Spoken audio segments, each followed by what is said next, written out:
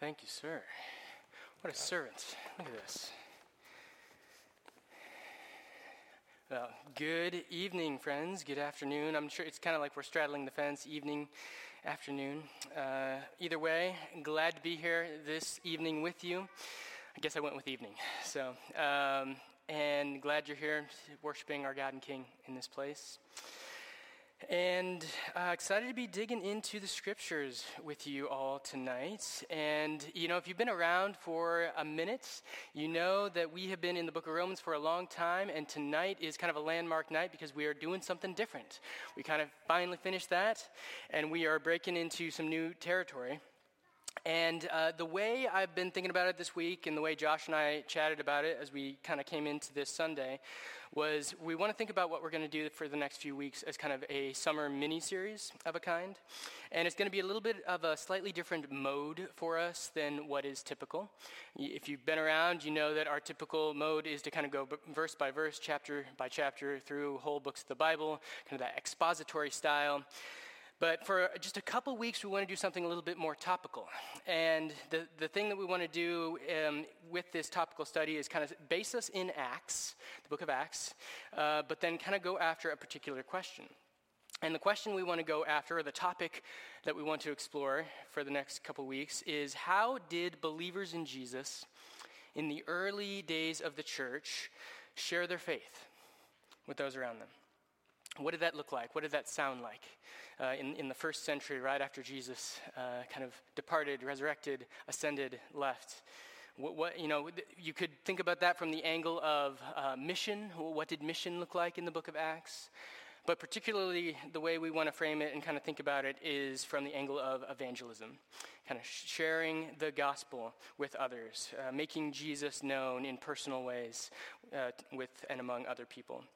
So, and looking at Acts and kind of seeing what we can pull out from that to kind of teach us some stuff. So that is where we're heading for the next few weeks. And that said, we are just going to drop into Acts chapter 1 today, pick up in verse 6, go through verse 11. And I get the privilege of inviting up the Babers to do a little scripture reading. Are you guys both coming up, or is it no? Oh, just Brad. Okay. I was hoping I'd get Corin too, but I love you too, Brad. This is going to be good. I didn't set you up with a mic. Let me grab that for you. It's ready to go. Sure. Yeah, thank you. Should be. Yep.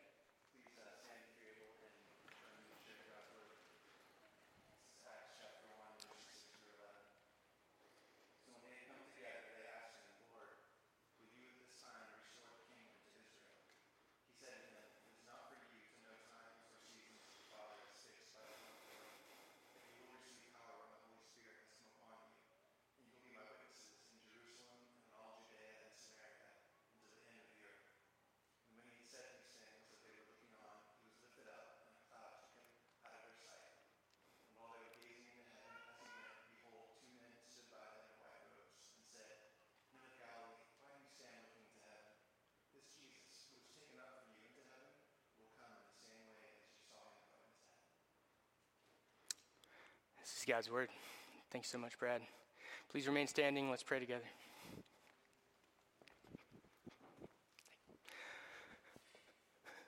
Father in heaven, God, you are good.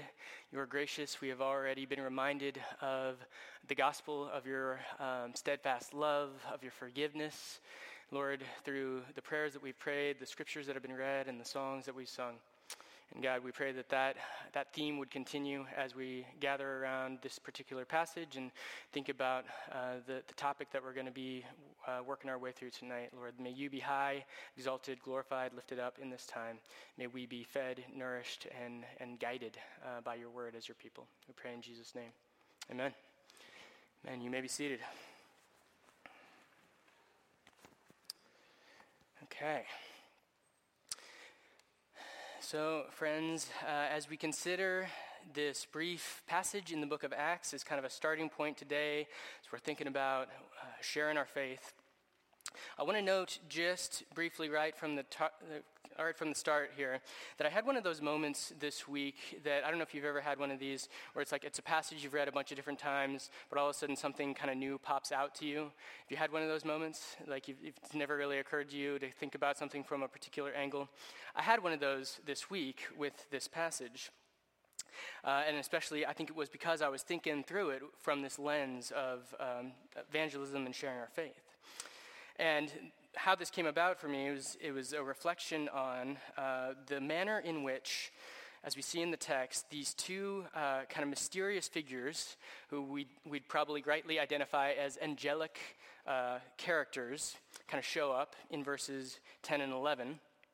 And it's the way in which these guys address and speak to Jesus' disciples when they kind of show up on the scene, right? So these two white-robed characters show up, and the disciples are looking into heaven. They're amazed, and these guys show up, and they address the disciples. And so I'll ask the room the question, how is it that they address the disciples of Jesus in that moment? What do you see in the text? Yeah, okay. The slide was up. That helped a little bit. Also, you can read. So, right. So they address the disciples as men of Galilee. And you might think, okay, so what? What's the big deal with that? But if we pause and think about it for a second, what hits me is that, first of all, there's a number of ways, any number of ways, that if two angels show up and they want to address you, they could call you all kinds of things, right? They could identify you in any number of ways. And in this moment, they could have looked at the disciples and said, "Saints of the Lord." They could have looked at the disciples and said, "Followers of Jesus, the resurrected and risen and reigning King, or the Messiah." They could do something like pull from the Old Testament. We see the angel show up in the Old Testament and address Gideon. And, refers to, even though Gideon's kind of like hiding in a hole, the angel refers to Gideon as mighty man of valor, which there might have been just a slight note of irony in that address. Thought even of Mary this week and how the angel Gabriel shows up and addresses Mary. And he refers to her as he says, "Greetings, O favored one." Disciples, or as these two angels show up on the scene, they could have said that, "Greetings, favored ones." But in this case, as we see it in the text, it was none of that. It was nothing fancy. It was quite simply men of Galilee. Now, here's the question in my mind as I thought about that this week. The question is, what does that label, what does that title do to these guys as they hear that, as they hear themselves addressed in that fashion, men of Galilee? My answer, I don't know if you have a thought to that question, but my answer to that, as I thought about it this week, was that label, that title, grounds them in a very concrete way, like here and now, to this earth, right? It kind of gives them a physical place and grounds them to that physical place. It grounds them in a specific culture, men of Galilee, right? It's giving them like a local address and kind of saying, "Hey, guys who are here, men of Galilee." And as I thought about that this week, I thought about it, it's almost like I was imagining, the disciples are staring up, right? They're just in awe of whatever it is that they're beholding as Jesus is ascending and is, disappearing or taken from their sight by this cloud. They're kind of gazing wistfully, perhaps, into the sky, into the heavens. And these angels just show up, just out of nowhere, like angels tend to do. And it's kind of like they're trying to get the attention, right? So it's kind of like they're like, "Hey, disciples, men of Galilee, pay attention, right? Wake up, gentlemen. There's work to be done. Why are you standing there looking, gazing into the heavens? There's work to be done. There's a task that you have been given. There's a mission. There's good news about Jesus that needs to be spread. And it's going to start with you guys right here, men of Galilee, in this place, in this particular location. As you can see on the screen, and also in your bulletins, I have titled the message today, Witnesses. And the reason for that title is because along with being men of Galilee, the other big identity marker that is given to the disciples in this text, in this moment, by Jesus himself, is Jesus referring to these guys as those who will be my witnesses, Jesus says. Basically, everywhere. You guys are going to be my witnesses in all the earth. Verse 8 is where we see this explicitly. Jesus says, "But you, my disciples, you will receive power when the Holy Spirit has come upon you." And then what? "And then you will be my witnesses in all of these places, Jerusalem, all of Judea, Samaria, to the ends of the earth." It's a very clear statement. It's a very big statement, right? About who these guys are, their identity, their purpose, their mission, their task. And so it is then as witnesses of Jesus' life, witnesses of Jesus' death, witnesses of Jesus' resurrection, and now in this particular moment that we're reading about here, witnesses of Jesus' ascension into heaven to the right hand of the Father, that these disciples are then being called to spread the news of Jesus, the reality of who he is, the Messiah, the one who came, the Son of God. Right? They're being called to know that, to remember that, and to spread that everywhere, to leave no stone unturned as they go about this task. And, just maybe this goes without saying, just kind of a quick aside here, before I kind of dig in a little bit more, that, there are, I say that, and you might think, well, of course, this is all very obvious. But there are some, commentators, Bible scholars, Bible teachers, even whole churches that both kind of historically in the past and also still today, who would look at these verses that we're reading in the book of Acts, and who would look at Jesus' words in a place like Matthew 28, which is, Matthew 28 is the Great Commission, right? The famous, "All authority in heaven and on earth has been given to me, therefore go and make disciples of all nations." There are people who have studied God's word who would say, after looking at all these passages, that, these commands from Jesus to be teaching and to be preaching and to be evangelizing, to be making disciples, these were really good and really important commands, like in the moment in which they were given. Right? These mattered in the first century to the original audience, like to the apostles in the first century.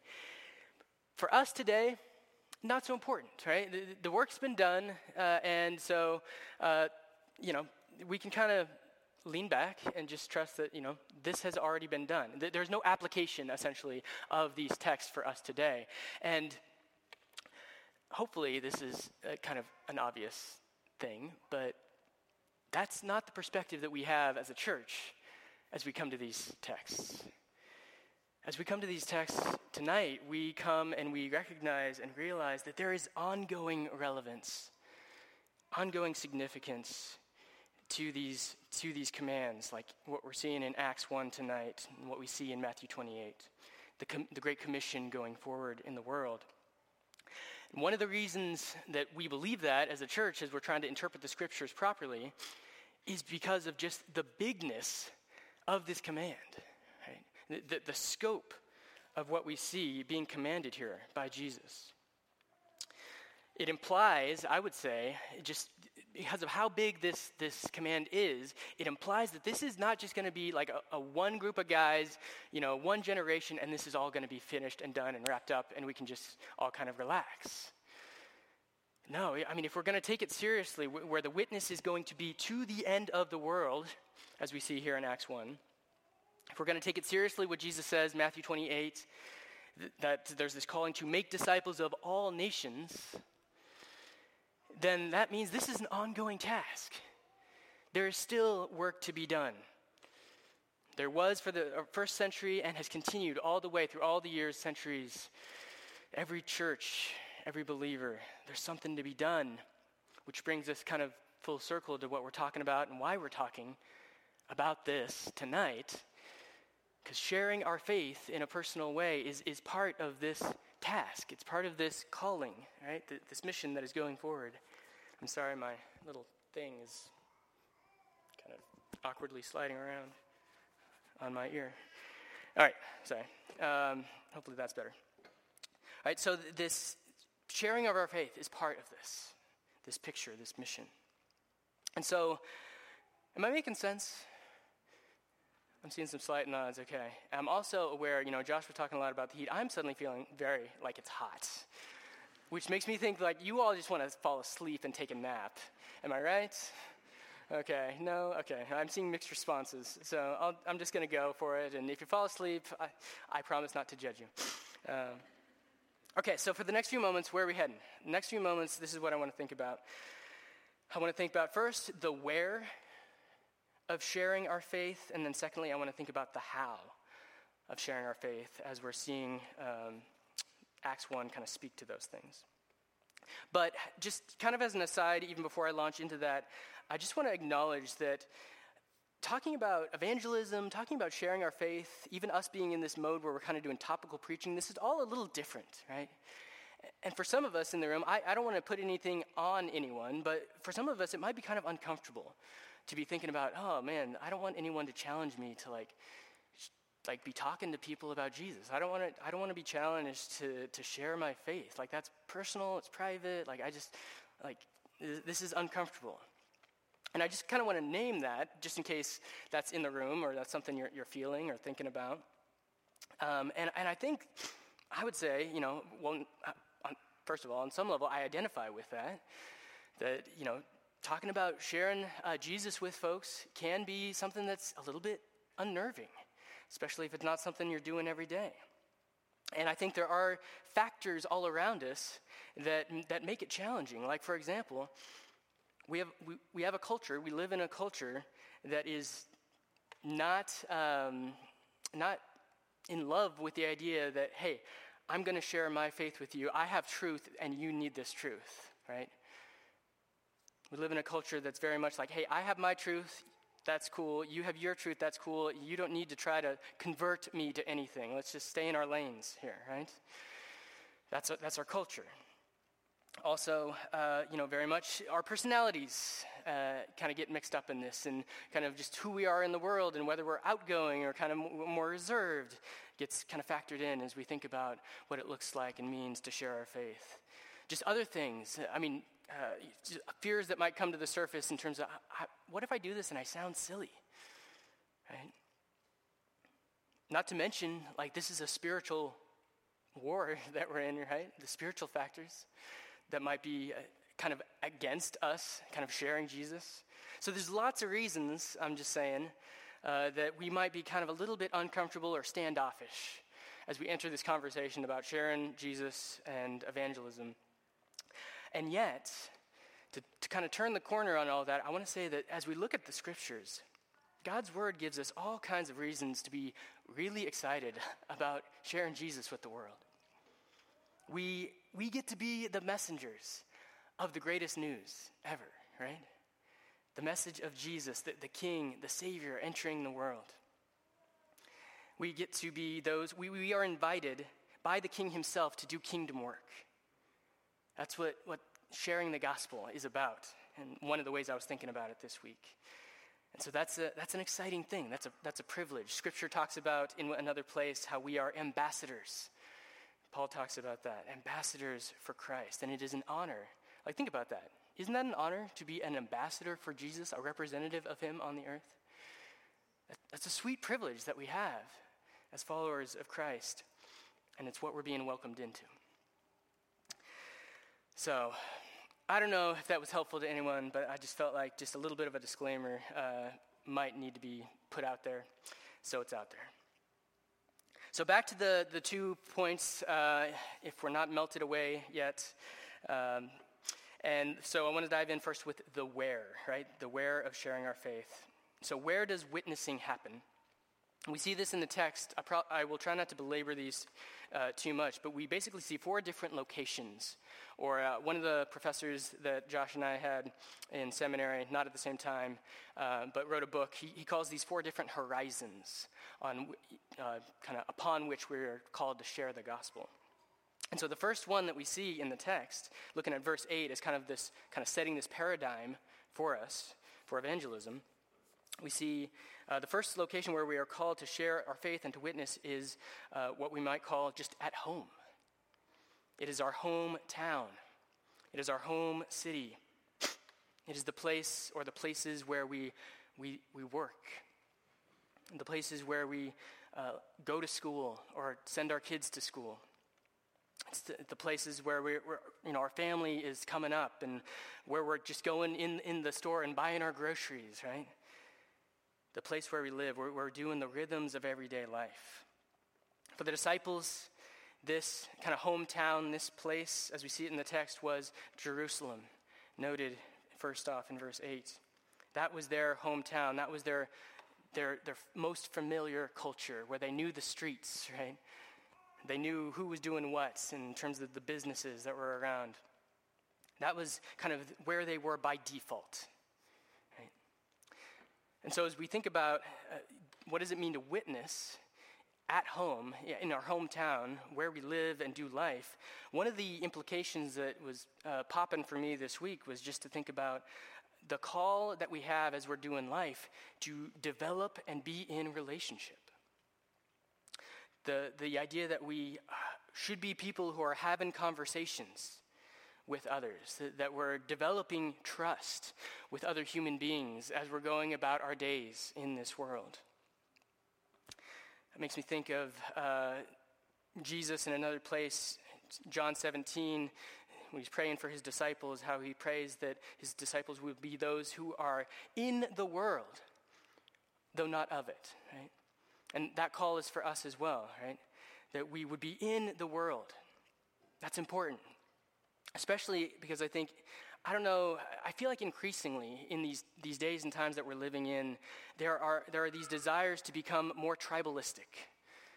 Desires to be more isolationist and be like, okay, I'm going to find my people, I'm going to stay in my little group with my people, and we're just going to hunker down, right? We're going to bunker, and everything's going to be fine, and we're just going to hold ourselves out until Jesus comes back, right? Do you see that in the world? Do you feel that? Yeah, I think it's out there. And so the call here is to not just be hunkered and bunkered, right?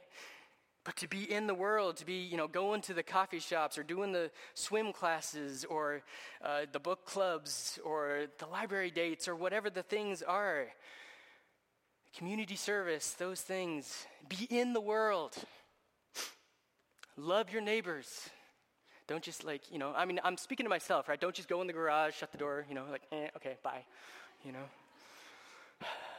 So easy, so tempting, right?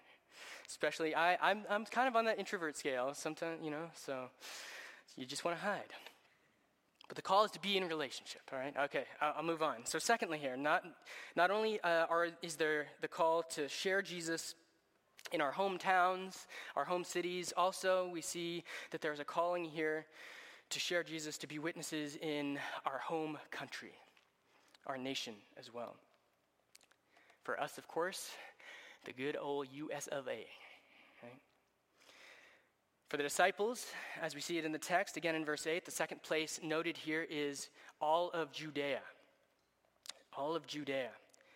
And this too, then, as we're seeing in the text, is the place where Jesus is calling his disciples to witness. And when we can note here is that the circle is expanding. We started with the city of Jerusalem. Now we're talking about all of Judea, which is, essentially a huge region. It's like a country. And so one of the things that this sets in my mind and makes me think about is the importance, as we think about sharing faith and witness, is that we need to be in relationship as Christians with other Christians. Because the task is really big and we can't do it alone, right? We can't do it all by ourselves. I can't reach a nation. I can't reach America all by myself. I mean, maybe if I somehow became a really cool, like, social media star, like Caleb Fleming, I could somehow reach, everyone with the gospel in the whole nation, but I'm not. So to me, this underscores the need to, first of all, just be a part of a church.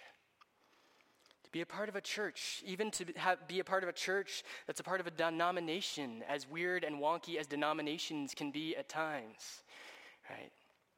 But churches and denominations have this wider reach that reach to other people and to other corners where I, as an individual, can't be and I can't go.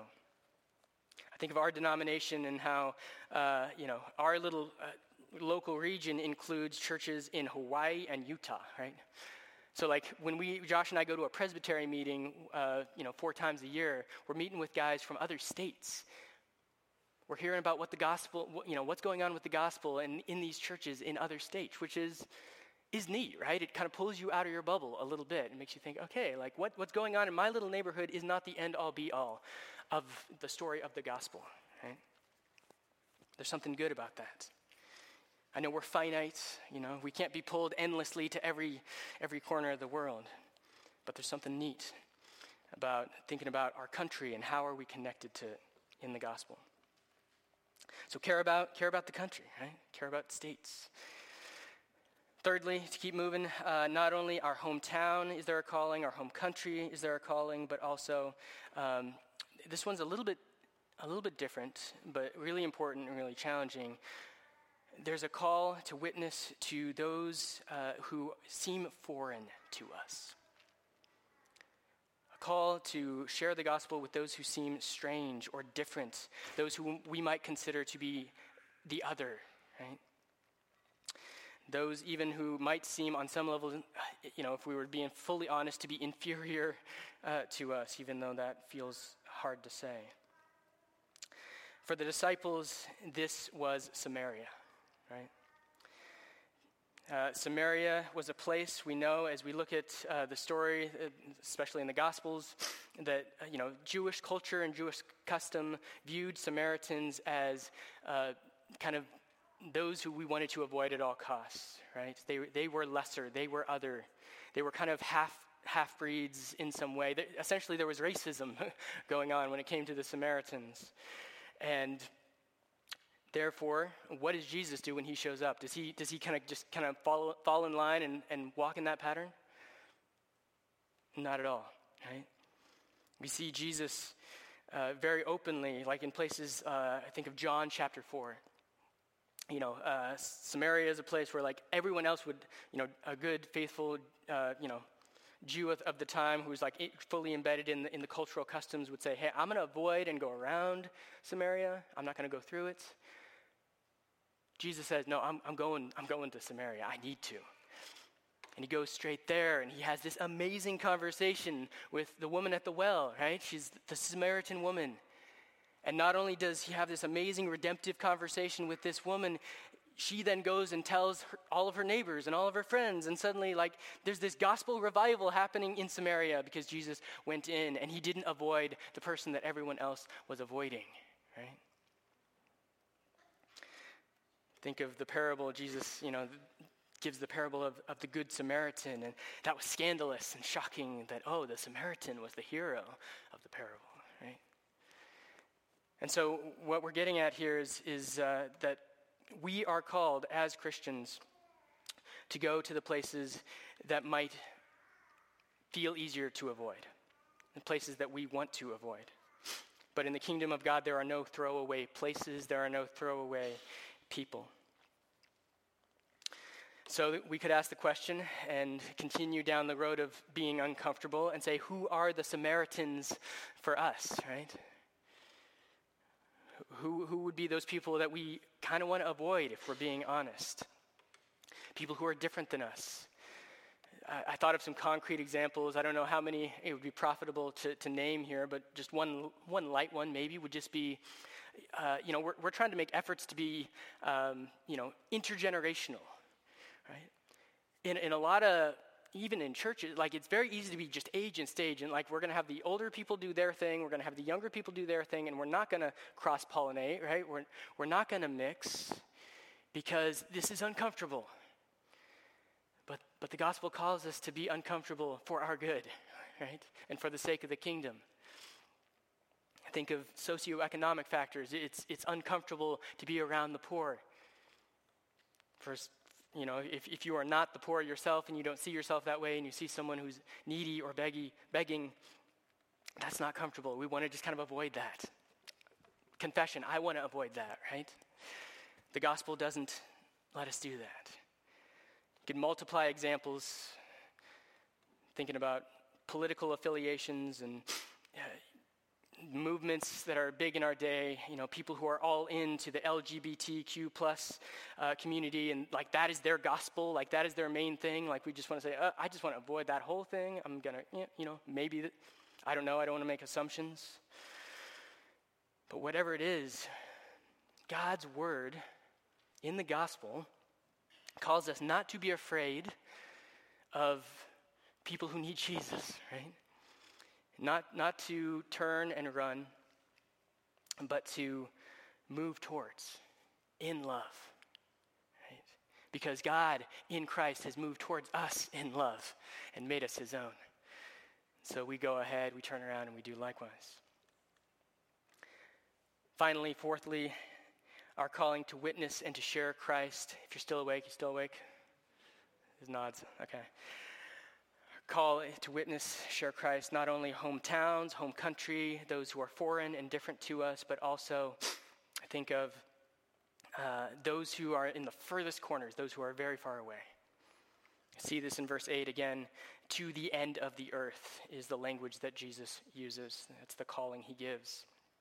It's that fourth and final circle, that fourth horizon. And for, the disciples in Jesus' day, it's, we just finished the series in the book of Romans, and at one point Josh was reflecting on how for Paul in his day, Spain was like the ends of the earth, right? And that was Paul's ambition, was to go to Spain. For us, I don't know how many of us think of Spain as the ends of the earth. But because the gospel has gone there and back again and all around, there are continually new ends of the earth, right, to go to and to explore.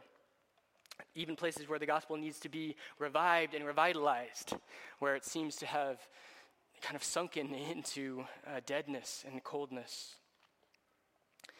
For us, this call might mean picking up and going ourselves as a missionary to the ends of the earth, to some far country. Or it might mean just supporting and praying for and sending someone else, partnering with someone else who is already going or who has already gone. To me, this circles back around to the point from earlier about how good it is to be connected to a church. I think about all of the people that I'm connected with, all the people that you guys are connected with just by being a part of this church. Like super sweet. Like think about the ends of the earth. Like we know people and have friends in Japan, the Sink family, doing missions in Japan. The ends of the earth there. We have friends in Rwanda, right? The Rutagengwas. I wouldn't know them if it weren't for being a part of this church. Friends in Indonesia, the Driscolls doing mission in Indonesia. Think of Josh's family in Peru, the Hansons. Nepal, this new ministry that we're partnering with, the New Leaf House. Like I would have never had the scope to be connected to all of those myself. And I bet you probably wouldn't either. But because you're connected to a local body, a church, like in this really cool way, we are supporting mission, evangelism, going to all these places. And I feel like my hands are flying all around. Like a Muppet? It's a good thing. Not me being a Muppet, but the gospel going forward is a good thing. And in this is how we begin to see how witness happens, right? How sharing happens. It happens through relationship. It happens through financial giving. Witness and sharing the gospel happens as we are using our gifts and as we're connecting and getting to know people. But underneath it all, surrounding it all, the ultimate how it happens is the movement, the work of the Holy Spirit. It is the Holy Spirit of God in all these places, in all of these ways, connecting the dots, opening hearts, making life where there was deadness, bringing light where there was darkness. That is the work of the Holy Spirit. And if it's not Holy Spirit work happening as we're trying to share the gospel, it's bust, right? There is no hope. But in him, anything is possible. We see in our text, again, verse 8, the very beginning of it was where the Holy Spirit was mentioned. To read it one more time, but you will receive power, Jesus says. This is Jesus talking, right? You will receive power when the Holy Spirit has come upon you. And we say, what is this power? I like power. That sounds cool. I want to receive power. It's the power to witness, right? It's the power to make Jesus known. It's the power to testify before kings and governors and people, anyone, right? People we'd normally be quaking in our boots in front of, right? I think that's the power that the Holy Spirit is giving in this moment, and that what Jesus is talking about and what he's promising. And that's what we see happening in the whole book of Acts. It's this story again and again of the Holy Spirit moving, the Holy Spirit working, and lives being changed. The kingdom growing, the church expanding, because the Spirit is at work. Amen? Amen. So our witness needs to be girded up, driven by the Holy Spirit of God. So, where are we today being called by Jesus to share our faith and to witness? The answer is everywhere. Everywhere. Hometown, Chico, right? Paradise, Magalia, Butte County, these places. Our nation at large, America, called to be a witness, called to go to these places that seem foreign and unknown and scary, and even to the ends of the earth. How does this witness happen? All kinds of ways, but ultimately the Spirit of God. I hear you. I'm with you. And because of that, I think I'm just about to the end. I think my final thought here is just how good it is, going back to where I started, that the angels show up and they say, men of Galilee, right? Again, this image, the disciples are looking up into heaven, and they're just, I've heard the saying before, I don't know if you've heard it, there's such a thing as being so heavenly minded that you're of no earthly good. Have you heard that? I think it's a good saying. I think it's possible to be so heavenly minded that you're of no earthly good because you're just looking at the sky. And you're like waiting for Jesus to come back. You're like, okay, Jesus, anytime, right? Because you're bunkered and you're hunkered. So it's so good that the angel came and said, men of Galilee, right? And it's so good when a sermon or when God's word or someone you're doing discipleship in life with says, hey, believer in Jesus in Chico, California, believer in Jesus in Paradise or wherever you are. Why are you standing there looking up into heaven? There's stuff to do. There's cool, awesome, amazing opportunities for the gospel to go forward. Let's do it. Let's get to work, right? Prayerfully, let the Spirit lead us and guide us in these ways. Excited to see where this series goes the next couple weeks. I know I need my heart to continue to be warmed to this theme. And I'm excited to see what Josh brings us next week. So let me pray for us, and we'll continue by worshiping at the table. Let's pray together.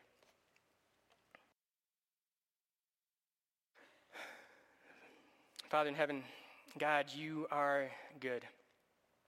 Lord, thank you that you faithfully, consistently, persistently come to this earth, are growing your kingdom, are building your church.